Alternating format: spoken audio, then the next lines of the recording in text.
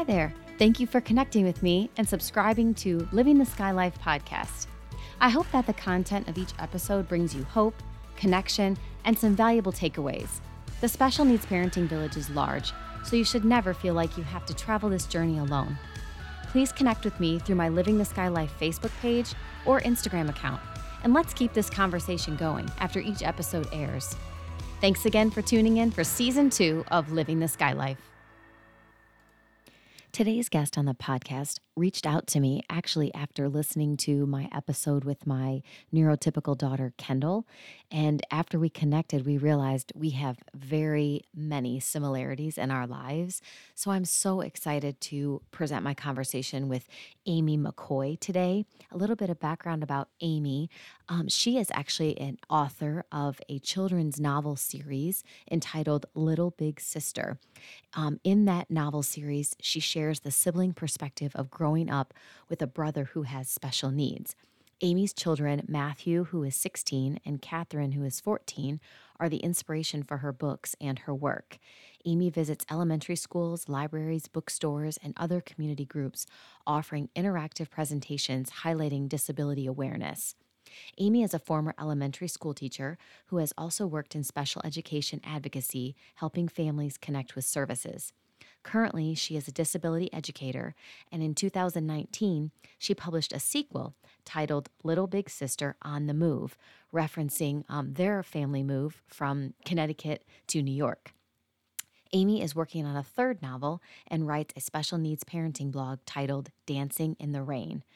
Amy's goal with her books and her work is to help siblings who grow up alongside a brother or sister with any disability to feel less alone and more supported on their journey. Her mission is to help people of all ages to just get it about what life is like living with a family member who has autism or any disability. So please enjoy my conversation as we talk about all of the things with books. Amy McCoy. So today's episode of Living the Sky Life is yet another opportunity for me to profile a autism mom warrior who is also a children's book author and a writer in her own right. So I am so excited we connected and to welcome Amy McCoy to the podcast today. So welcome, Amy. Thank you so much for having me. I'm really happy to be here. Absolutely. I was so excited when you reached out to me because I had not seen your book. I apologize. And I was so thrilled when you mentioned it to me, and it just in talking to you prior, we have so many things that connect us. And this is the whole point of the podcast. I love meeting other moms in similar situations or maybe completely different autism family scenarios, but that we can just relate so much on many levels. It's just been so great. So I want to at least give you an opportunity in the beginning to talk a little bit about your family, your husband, Greg, and you have a son, Matthew, that's 16 on the spectrum. Yes. And your daughter, Catherine, who is 14. So can you tell me a little bit about, moving backwards when you and Greg discovered that there might be some delays with Matthew? Yes, absolutely. And I agree. We have so many things in common after reading your book and hearing your podcast with your daughter. I knew that we would be a great connection. So going back to, like you said, backtracking to when Matthew was a baby and we were figuring things out. So since he was our first child, we didn't really know what to look for. We thought everything was fine. And then I started noticing because I had a lot of friends who had babies in August of 2004. So when I would get together with them for a stroller walk or a music class or what have you, I would start noticing some differences at around, 6 or 7 months. I started noticing differences, the things that other babies were able to do, Matthew wasn't quite doing yet. So I was asking at the pediatrician and, everything's fine, which is what I wanted to hear. But I kind of knew in my heart that wasn't the answer. And then finally at around 9 months, at the 9-month pediatrician well check, he wasn't meeting any of the gross motor milestones, rolling, sitting, anything. And the pediatrician said, okay, now that he's not meeting these milestones and we're 2 months outside of the normal range of meeting these, you're going to have to call early intervention services. And I remember feeling a wave of a little bit of anger, because I was thinking, wait a minute, I've been asking you every month for the past, 3 or 4 months, is there something going on? Is there something going on? And you've been telling me everything's fine. And also a little bit of wave of relief of, oh, maybe I'm going to get some help or some answers. So, so he was 9 months when we first made our first call to early intervention. And I'll never forget, they sent a team. It was just a team of 2 people to the house, and one was a physical therapist. One was probably, I think, just a generalist in the field of early intervention. And they were doing all these tests on Matthew. I don't know if the process is the same today in 2020, but they were doing things like to check his reflexes. They were taking him by the waist and turning him upside down really quick to see if he had the reflex of putting his hands out in front of him to break a fall, those types of things. And he was just kind of laughing and giggling and, not putting his hands out and not having those reflexes. But I didn't really know what they were testing. I was just sitting there watching. I know. And then at the end, no, at the time I was a teacher, so I was expecting them to have to, go over their testing and a week later come back to me with some sort of an answer or a reply. But at the end of the testing, right then and there, they said, well, he qualifies for physical therapy. So I know. It's crazy they had to go through all that. You're like, I already know that. Yeah. So he qualified for physical therapy. And this is funny, and I've written about this in my blog way back when. But at that point in my life, to me, physical therapy meant I was injured and I was going to a physical therapist maybe for 6 weeks or 8 weeks to rehabilitate the injury. Okay. That was my limited understanding of what physical therapy meant. So in my mind, I'm thinking, okay, my 9-month-old child is going to start physical therapy to help him meet these growth milestones. So what are we talking? 6 months? What are we thinking? He's gonna be walking by Christmas? Like, this is really what my brain was thinking. So I asked my list of questions, when do we start? How often a week does he have it? All of those types of questions. And then I asked that question. I said, how long will he have physical therapy? And I really thought the answer was going to be 6 months or 8 months, so something like that. And I will never forget the 2 professionals that were sitting there in my living room with me. They gave each other a look, a very quick glance. That was the glance. And as a teacher, I could read that glance so quickly. I said, oh, that's the look of this mom doesn't get it. But I'm so grateful for the answer they gave because it was so gentle. The answer was, most babies who begin physical therapy or any service from early intervention at this young age end up staying with the early intervention program until they age out at age 3. Isn't that a great answer? Yeah, it's the kind answer. It's so kind. And I just looked at them and I nodded my head as if I understood. But in my head, I was actually thinking, well, not my kid. He's gonna be walking and rolling and crawling and doing all these things by Christmas. And within 6 or 8 months, we're gonna be done with physical therapy. What are you talking about? But of course, I didn't say that out loud. P.S. He's now 16 and still receives physical therapy. I know. So, I was just going to say that when they made Skylar graduate at age 3 because he aged out, I'm like, please, he's not ready. Like, can't you just give us 1 more year, 2 more years? Exactly.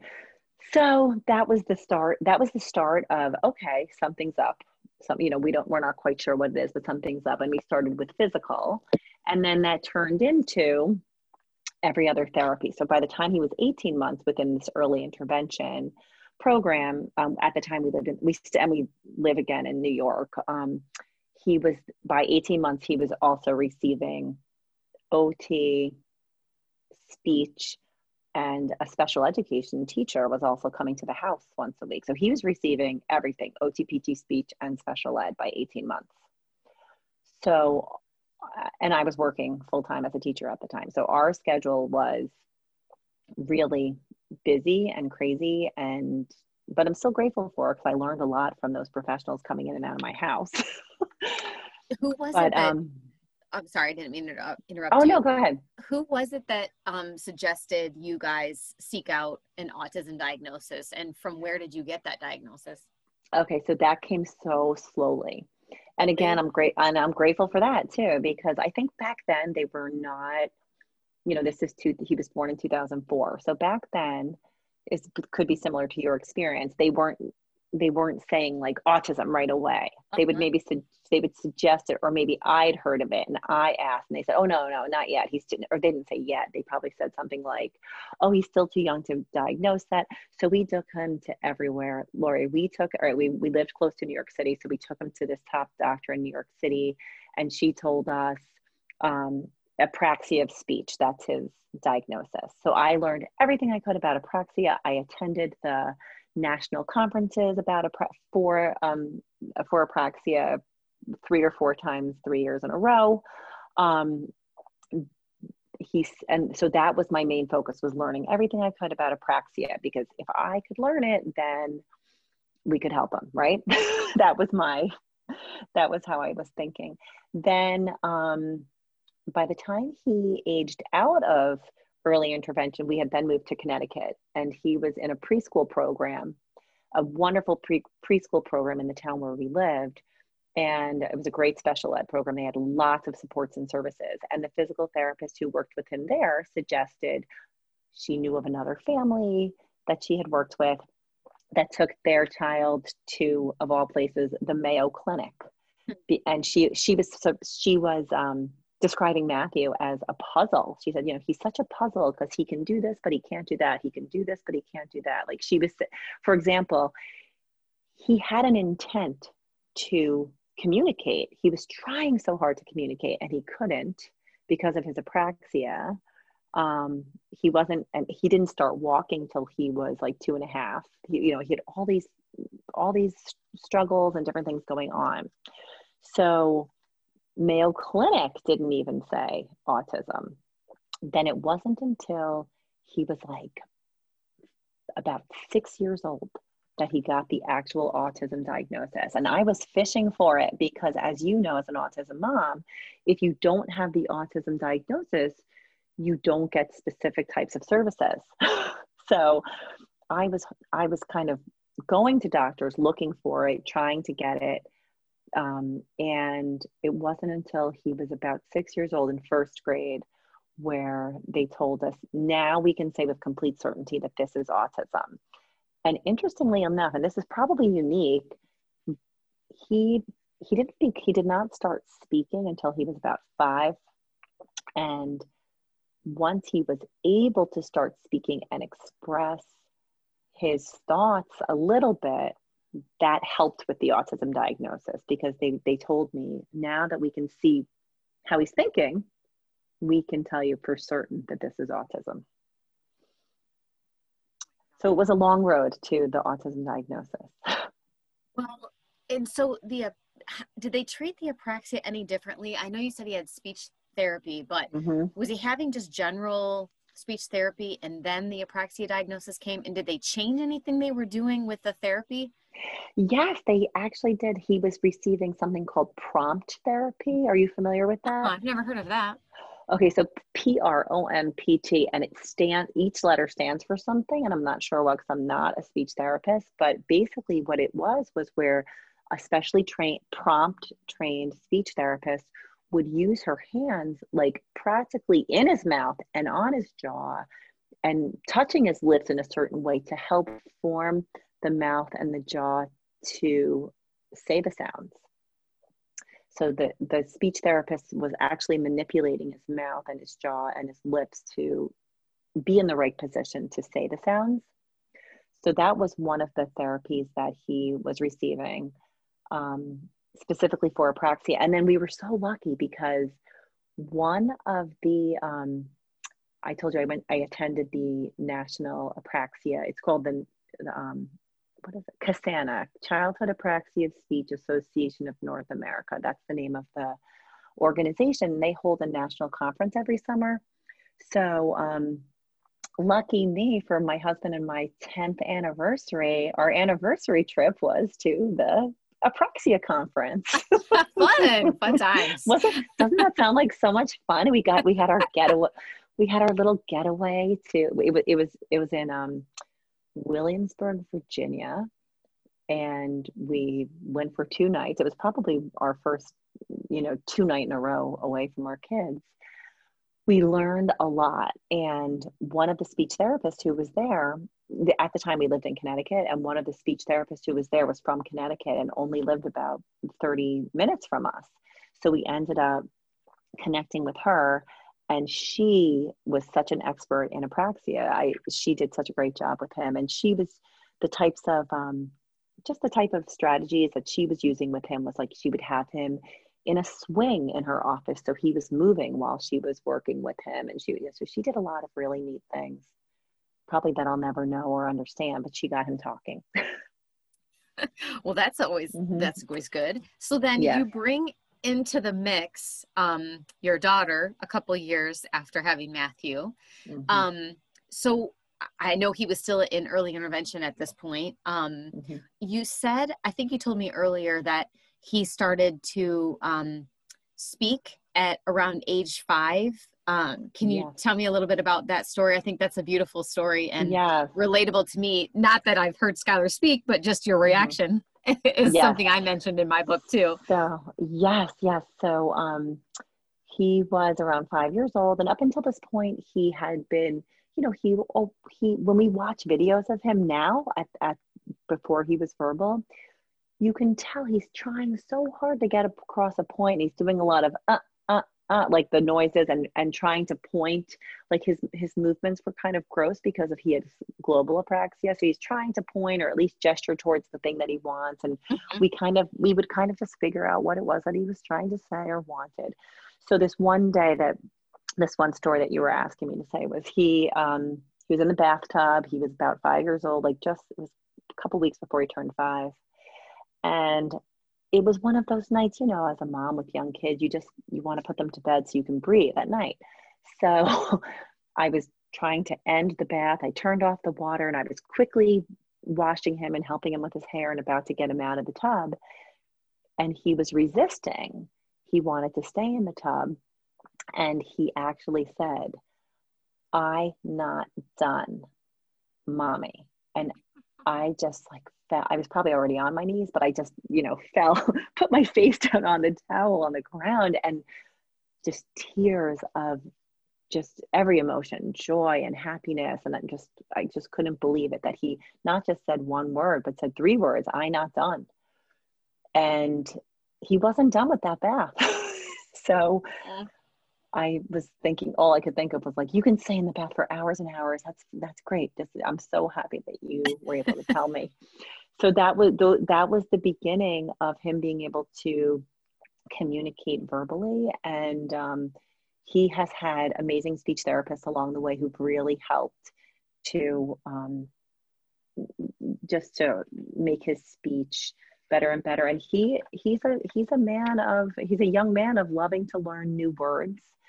And it's kind of neat now, if he says a word that we never knew that he even knew the meaning of or how to say it, it's kind of cute. We'll look at each other oh, I didn't know he knew that word. He's last week he said the word partake, and we were like, what? You know the word partake? It was actually kind of funny and sweet. And then I said, where'd you hear that word? He said, "Oh, from Papa, from Grandpa." So he's listening all the time and loves to learn new words. So kind of neat. That's awesome. So does he, is he able to pretty much tell you guys what it is that he needs? I mean, he has a pretty wide vocabulary at this point. He doesn't need any assistive devices. No, he still attends speech. And he'll always need some help in the area of speech and language, but he is able to, thankfully, he's able to communicate 100% verbally, and he's usually understandable. We can understand him 95% of the time. A stranger probably 50% of the time could understand what he's trying to say. It's not, his articulation isn't great, but that's okay. We can understand him. and his teachers can understand him. And then like a typical autism child, he likes to speak incessantly about his interests. So, we spend a lot of time talking about what time the garbage man is coming, what time the recycling man is coming, what, those types of high interest activities for him. Mm-hmm. So then, as I mentioned a little early, I guess, that Catherine is 2 years younger than him, and she is 14. So when, he's kind of thriving in therapy and doing all these things, and she's developing on her own as a little baby and doing everything, hitting all the milestones, did you kind of, as I went through, our kids are the same distance apart in age, just watching your daughter do everything effortlessly, Yes. What was that like for you emotionally? And I'd love to hear about their connection, what he thought of this little baby, this little thing that was noisy in the house too. Yes. So I remember, I don't know if it's the same for you, but when I look back on that time, I as a mom was really in a fog, because we were in a state of a lot of question marks in our own heads about what was going on with Matthew. And we didn't have any hard diagnoses yet, which is what we were looking for. So that was a difficult time. And then here I was bringing this new baby into the world. And like you said, she's loud and she needs a lot of attention. So he wasn't walking or talking or communicating yet. So it was like having two babies, I'm sure that was similar to your experience. So that was difficult in the beginning, trying to tend to both babies at the same time and figure out how to meet their needs. But then as she was growing very typically, I realized quickly that she, in many ways, was like a first child to us, because she was kind of leading the way and showing us like, okay, this is how it's done, and still now, like, even though she's our second child, in many ways, she's like our first child, because we don't have anyone who paved the way for her in terms of like, so this is what it's like when you go to high school, and this is what it's like the first time you go to summer camp, and this is what it's like for this. Like, there's no, now she is lucky to have, older cousins who paved that way for her, and, neighbors that are older that, that are kind of like older siblings to her, but she doesn't have, another sibling. And I know she wishes that she does. I wish she wishes that she had another sibling, she says. So you're like, that ship has sailed. Sorry. Yeah. Oh yeah. Yeah, exactly. But I do notice, I noticed when they were in early elementary school, that the day would come. I remember kind of not dreading it, but I was like, oh, one day the day will come where she kind of surpasses him. And it all started around the time, like, she learned how to ride a two-wheeler bike. Like, that's not going to happen for him. And she, jumps in someone else's car to go on a play date. Like, that's not going to happen for him. She has a friend sleepover. That's not going to happen for him. So like, around the time and all those things started happening for her was when I realized, wow, she has surpassed in every way, shape, and form. So that's an excellent segue into your book, because just being a blogger that you were for many years, you said too, and did you blog about just kind of the milestones with your son, or did you blog about the family and just everything under the sun? Yeah, my blog was sort of trying to be celebrate what it's like. Not that there's a lot of celebration, but right. Kind of bringing awareness to what life is like for families like ours. So when I first started blogging about it, I can remember thinking, like, as a writer, I don't know if the same is for you, but I think many writers feel this way. Like, when I'm writing, I'm thinking of my audience and who's going to be reading this. So when I first started blogging, which was like before you would post things on Facebook, I don't even know if Instagram was around yet, I was writing and I had specific people in mind, whether it was, a distant family member or a neighbor, a well-meaning, well-intentioned neighbor, who the people that would say things to me like, oh, he's not talking yet. Oh, don't worry, my kid was a late talker too. Oh, don't worry, he'll grow out of it. And they were saying these things that I know they were well-intentioned. Yeah. For sure. But they don't get it. Like, they don't have a child with autism. So please don't tell me that my kid's going to grow out of autism, because that's not how it works. Or So give you advice like, well, this is what you need to do. yes. So I was thinking about these, these well-meaning, friends or neighbors or family members that were saying these things to me over the years. And I said, you know what? Though that's the audience that I'm writing to. I want to make sure that's audience number one that I'm writing to. I had two in mind, really. I want those people to read this and get it. I want them to understand that this is what it's like. And then audience number two were the moms like you and me. I said, I want other moms out there to read this and say, I'm not alone. There's other people going through this also. So, so when I started blogging, that's what it was about. And it was anything from, I know I have a blog about the day I realized that Catherine was surpassing Matthew. And I know I have all different ones about, what holidays are like, or, I have all different ones that I've written over the years. So I usually wait for inspiration to strike and then write something. So, one of your more recent ones, I didn't look at the date of it, but okay. It really hit me deeply. I addressed it a little bit in the book about, just kind of social situations that we go through. And I've talked about it on the podcast before, but you mentioned something along the lines of, just our fears and concerns that we have when they're young and how that shifts. It doesn't go away ever. And I think you mentioned to me earlier, it's more than the stages of grief. It's more like cycles that we go through as they age, from toddlers, preteens, teens, young adults, all of that.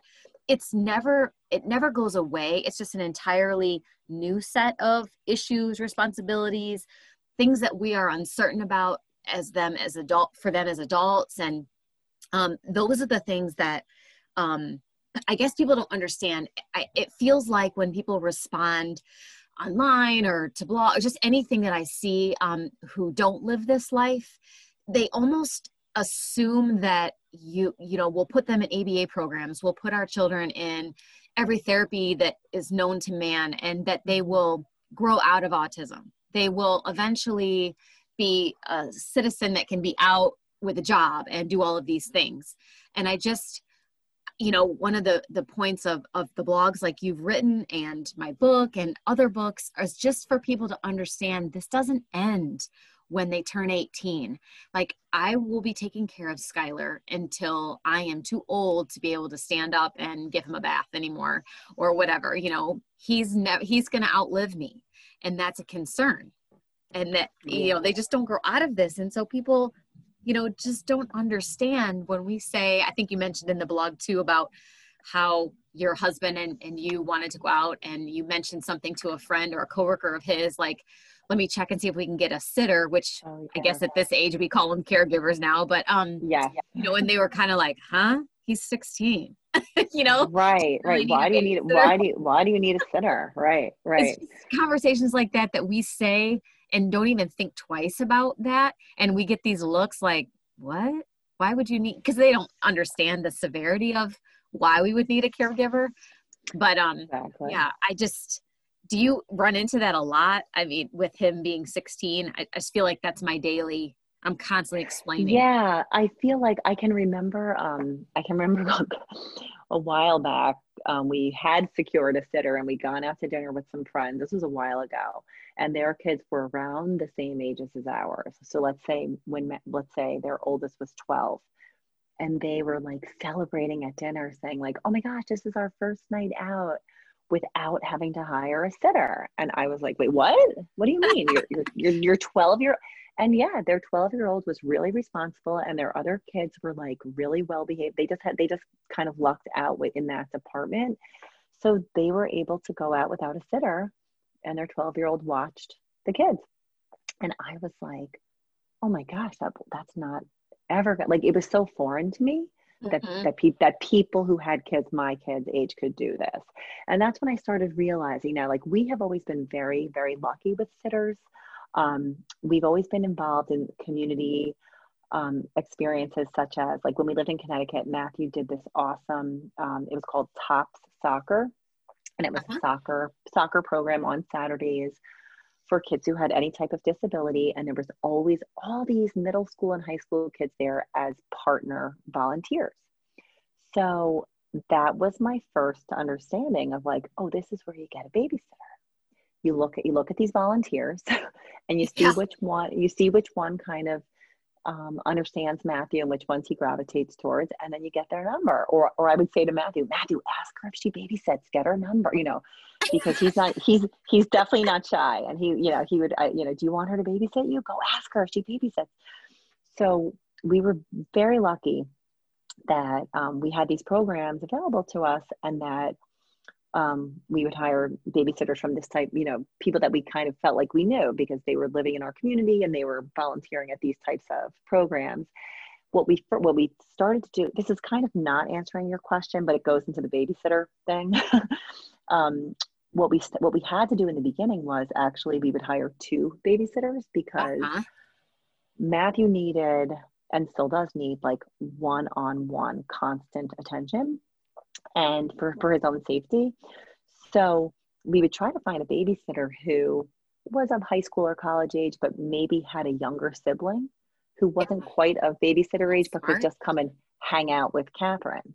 Yeah. And that was beautiful. So there was a family that we knew in Connecticut that they actually had an older brother who had special needs. So they totally understood.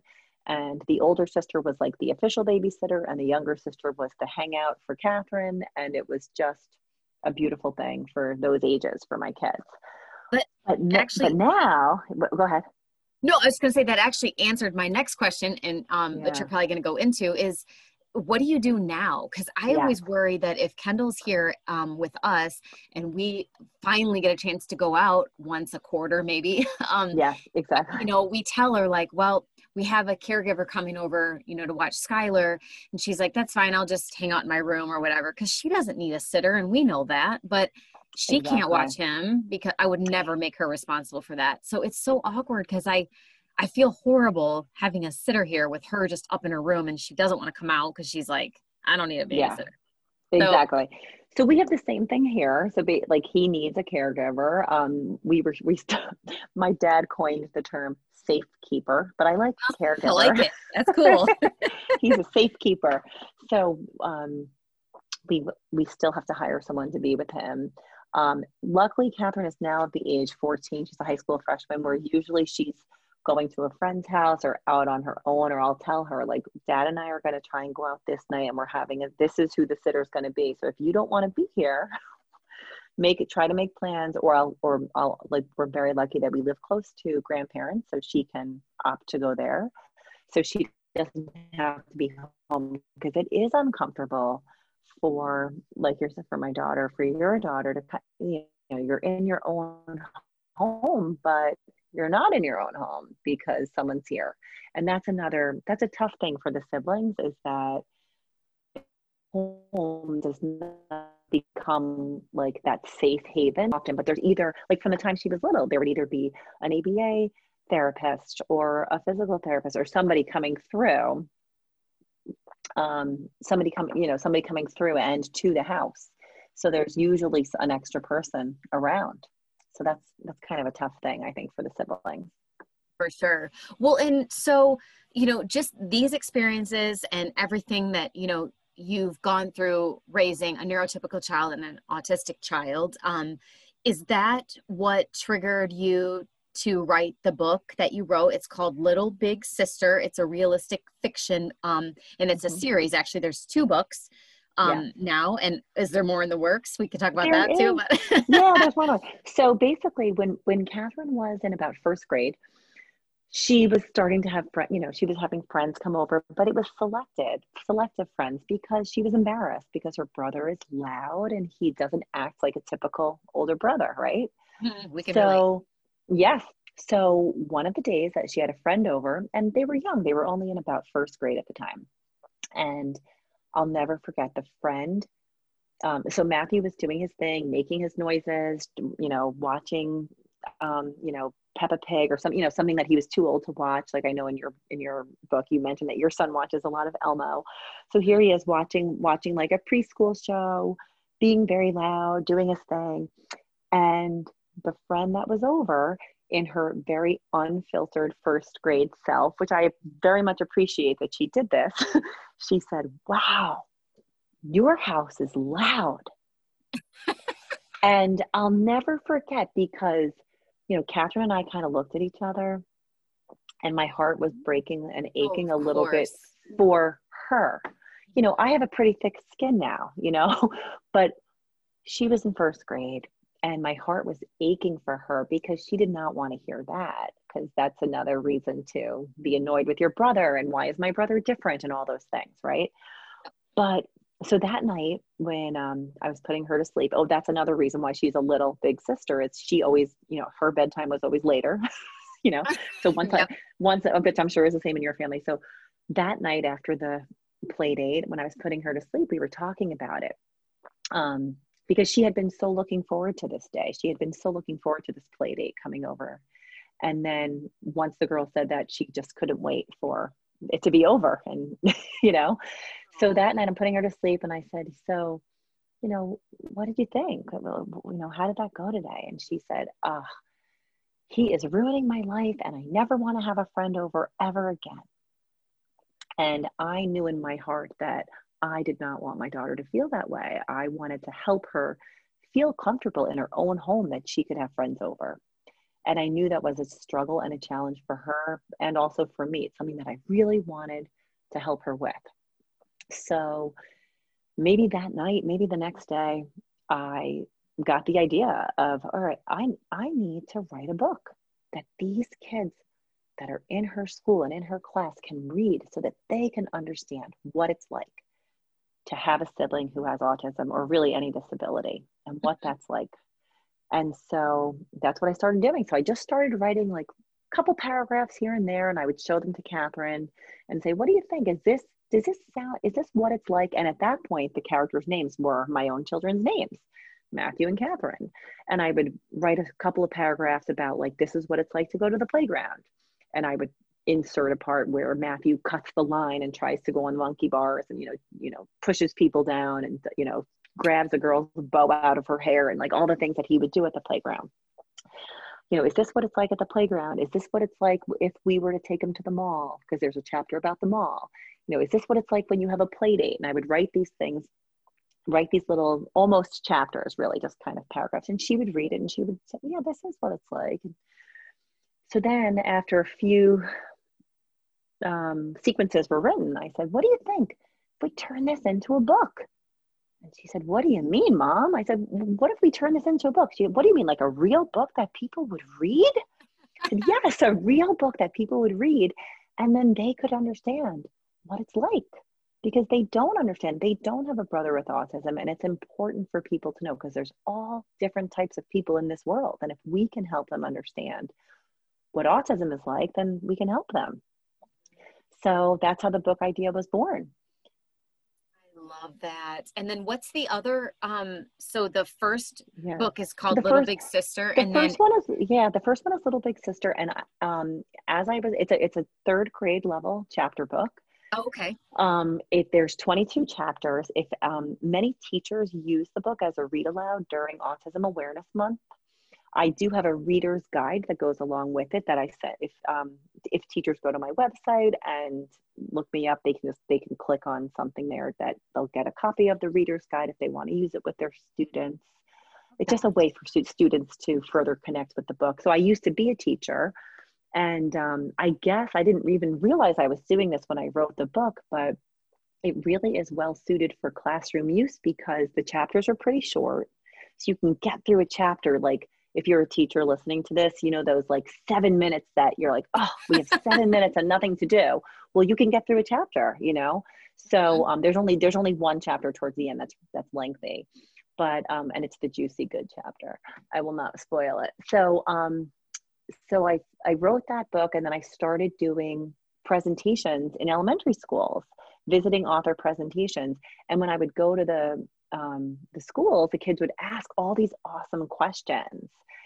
And I would just jot them down in my journal as they were asking them, thinking to myself, oh my goodness, I need to write a sequel because these kids have these great questions about autism and disabilities that I need to insert into another book. So at the time that the first book came out, we were moving from Connecticut, where we had lived for about a decade, back to New York. So I knew that was going to be tough on our family and tough on my kids, but it had to be done for my husband's job. So meaning it was going to be tough because we kind of had to start all over in a new neighborhood and, you know, start over with new neighbors, new everything, new schools. And so the second book is called Little Big Sister on the Move, because it's what it's like to move and start fresh and, you know, tell new people what it's about. And the first book takes place during the school year, so a lot of the scenes are in school. And the second book is more of a summer book. It takes place during the summer months and more of a fun summer read. So, and there is, and you asked me, and I am working on book 3. My goal is to make it into a 3-book series. And the third, and I'm toying around with how to insert some pandemic type of scenes into the book, if I'm going to do that or not.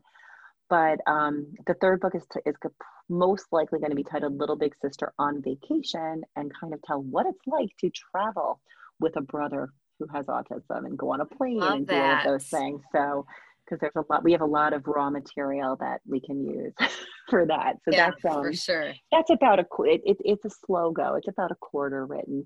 And I also have a goal to write a companion to this book, because this is a 3rd grade level book. I'd like to have a picture book, like a kindergarten, 1st grade level book, like a read aloud. So I'm simultaneously working on that. My first job right out of college was kindergarten teacher. I love read alouds. I love picture books. So I'm kind of going back to those roots and hoping to, you know, kind of have that companion book ready for younger students. That is so great. I swear, I feel like stuff like this series of books, since it tackles so many of the things that families go through, that it should be required reading, if not every April. I mean, seriously, as a teacher too, you know that there is so little education for kids who don't have experiences with anyone that has a disability in their family, and they grow up learning about it through our kids. So it's your daughter and my daughter, and, you know, being open to talking about their siblings and the things that go on at our house, and they don't develop that comfort level, if ever, until they're older. I mean, Kendall, as you heard on the podcast when she was on, it took me a year and a half of doing this podcast for her to come to me and say, I think I want to be a guest. I want to be on there, because she just, you know, she doesn't want to be vulnerable and put her life out there necessarily, even though anytime we go to church, anytime we go anywhere with her brother, she knows people are looking and staring. And I think there's such a lack of education and it's not their fault, but on families that have only neurotypical situations and they don't have to deal with any of this extra stuff that we deal with, they don't educate their children on differences and, you know, and I feel like it's staring. Yes. And I feel like it's such a great education even for parents as a read aloud to their children at home. When parents don't know how to explain autism, this is a great way to explain it. Just reading this book with your child, you know? Yes. Kudos to you for doing it. Oh, thank you. Thank you. It's, you know, it's a lot of fun. I enjoy the writing process, and I learned a lot along the way. So, and my favorite thing is, of course, doing the presentations, which used to be live and now are virtual. But I'm sure they're still impactful, though. Oh, it's a lot of fun. Even the virtual is a lot of fun. I love hearing from the kids who have read the book or listened to the book and get their feedback, and then answering their questions is what drives me forward and helps me to know, like, oh, this will go in the 3rd book because they asked that, or they gave, you know, it's really, it's fun. Yeah, I feel like they're 3rd graders. Yeah, 3rd graders are my people. I like 3rd graders. That's cool. Is that the grade you used to teach?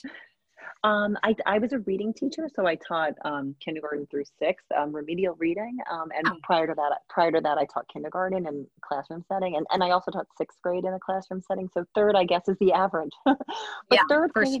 grade, I chose third grade because as a teacher of all those grade levels in the past, I learned, and as a parent of kids, I learned that third grade is the grade that kids really start to notice the differences in Yeah. their peers. Like up until that grade, oh, this one goes to speech. Can I go to speech too? Oh, my friend is going to this. Can I go to that too? During the school day. But by third grade, they're like, why does he go to speech? Why is he being pulled out of the classroom? And they don't want to be different anymore. So Mhm. up until second grade, I felt my own experience was like, everybody's my friend. And then by third grade, things change. Something happens. So I felt like third grade was and third grade is really when they're reading to learn, not so much learning to read. Mhm. They're reading to learn. So I felt like third grade for this book was, the content would be accessible to that age group and appropriate for that age group. I didn't want to point something out too soon. That was a difference. You know what I mean? Like up until second grade, first, second grade, the kids are kind of still just accepting everything. Yeah, for sure. And I learned in a leadership course I took years ago that your memories as a child and your biases, your beliefs and what your morals, all of that stuff is developed between the ages of 3 and 8. So if you look back on Interesting. your life, in the way that you believe in certain things, I mean, gosh, with the political environment we're in right now, just the way that you believe and just your values, like I said, and things that you hold true, it all Yeah. stems from ages 3 to 8, and any memories you have. That's where people learn to discriminate. That's where people learn to, just have biases. And it's crazy if you really think about Wow. that and you think about your life, where you were at age 3 to 8, and the things that your parents maybe told you, or your friends, and the influences that were in your life. That is the time when all of that is, locked in for you. And then you carry that with you unless it dramatically changes over time. That's how you raise your kids. And then it just continues on. So that's why I'm so passionate about elementary level books, elementary age level books like this for this age, Yeah. because you can really change the future with kids having a better understanding and a compassion and an empathy for Yes. people who are different and have differences. I think there should be I an think you're entire right. curriculum on this, you know? Oh, I wish there was. Yeah, I wish there was. And there's some teachers who really connect with this, and they contact me every year to come back.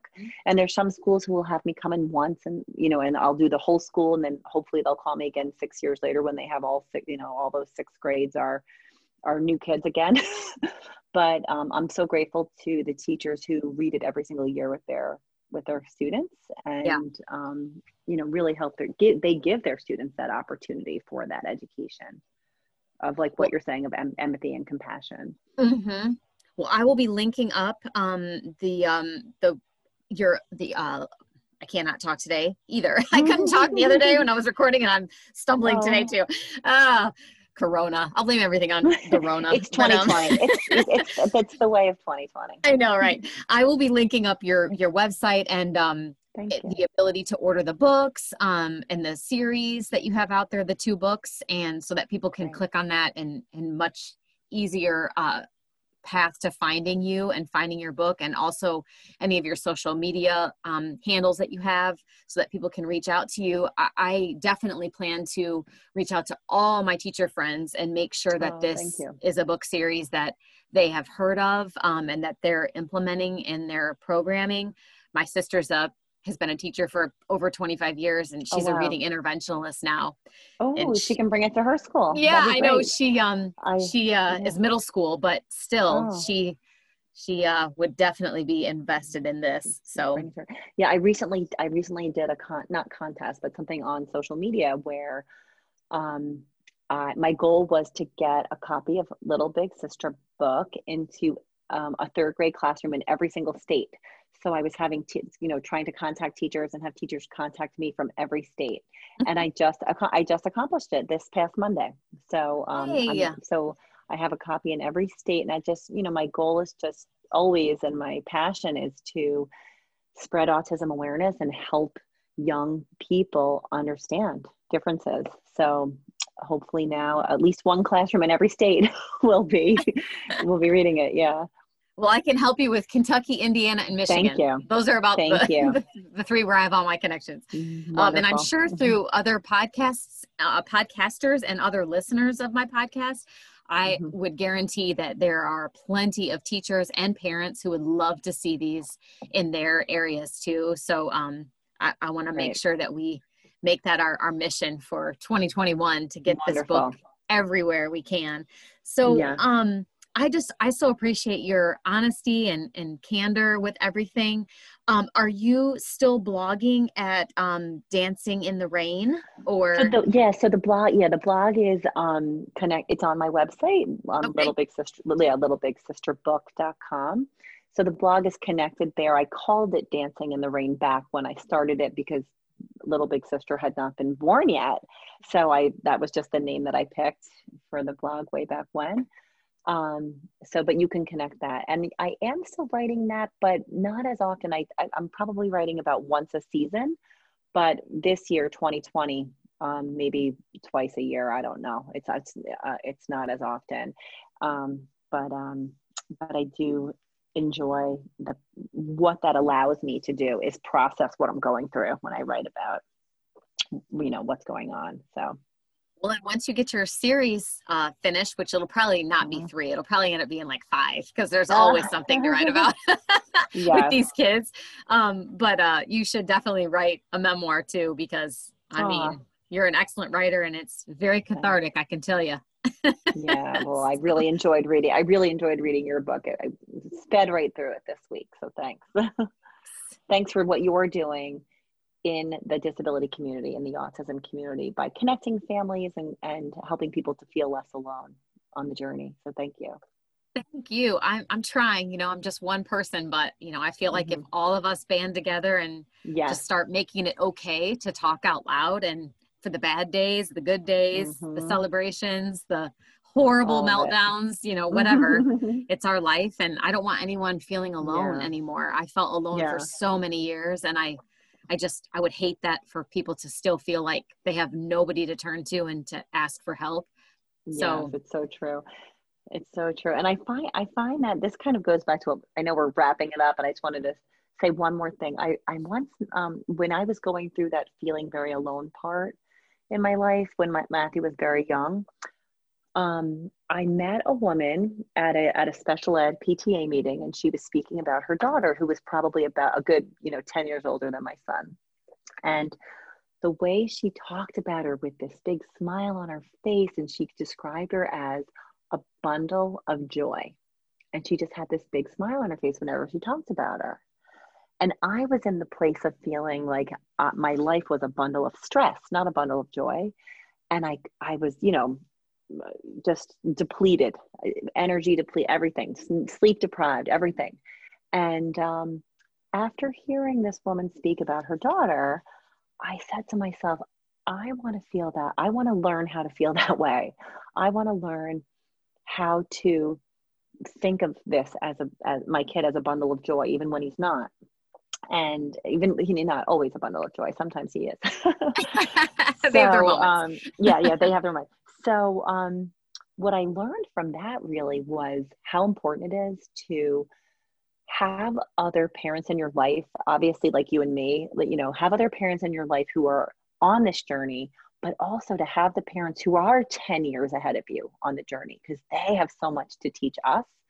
And then in turn, we have so much to teach the generation that's coming up behind us of how to connect, how to find the supports and services, how to not feel alone.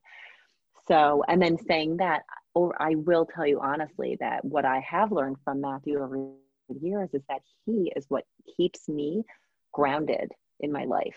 If I didn't have him on a daily reminding me what's really important, like when I watch the world through his eyes, And when I see how he brings out the best in the people that he interacts with, it's like he's putting a lot of hope out into the world by just being himself. So he keeps me I find that is, that's what I feel from him, is that he keeps me grounded, and he puts a lot of hope in my heart and hopefully out into the world. Love that. And I agree with you so much. I feel like every single person I know, every single person in this world has a purpose, and they are put here for a purpose. And, we may not specifically know what it is, in our lifetime, but I do know that, maybe if I can't identify exactly what Skylar's role is going to be in the world, and what gifts he has and talents he has and job he may have, or any of those things, but what, like you said, what he's brought out in me alone is the writing that I love to do, but I just never really thought I should do it. He inspired me to write a book. He inspired me to be a public voice, I guess, with a podcast and other things. And I'm sure Matthew did the same for you. You clearly are a writer, and you had that in you. But maybe you wouldn't have published books until, he inspired you to do so. So there's always a purpose. And I think our future finds us. This isn't what I thought I would be doing. I never would have envisioned this, but, I'm loving it. And I'm trying to help be a voice for people like him who don't have one. So, he drew me to it. So yes. He's helped me meet great people like you. So we wouldn't have connected otherwise. Oh, exactly. It was all because I heard your interview with your daughter, when you interviewed your daughter, and I thought, oh, we have to connect. Yes, absolutely. Oh my gosh. I'm so excited to have gotten the chance to talk to you, and I will definitely, own my words. I will make sure that this book is known all throughout the world. I promise you. I see so much importance in it. I really do. And I just thank you so much for doing it and putting it out there. And I highly encourage more people who have stories to tell to get your pen and paper out and just start writing it. We need more resources. So yes, we do. Yes. Well, thank you so much for this time together. This conversation really meant a lot to me, and I hope it means a lot to the listeners as well. So thank you. Absolutely. Thanks so much, Amy. Have a great rest of your day. Thanks. You too, Lori. Okay. Bye-bye. Bye. I hope you enjoyed this episode of Living the Sky Life, and will tune in for the next episode coming soon. If you haven't already, please subscribe to the Living the Sky Life podcast within Apple Podcast, Spotify, and Google Play, so you'll receive alerts when new episodes are released. Subscribing is the best way to ensure you don't miss a single episode. If you like what you hear, be sure to select the 5-star rating, provide feedback, and share Living the Sky Life with others. Thanks again for listening.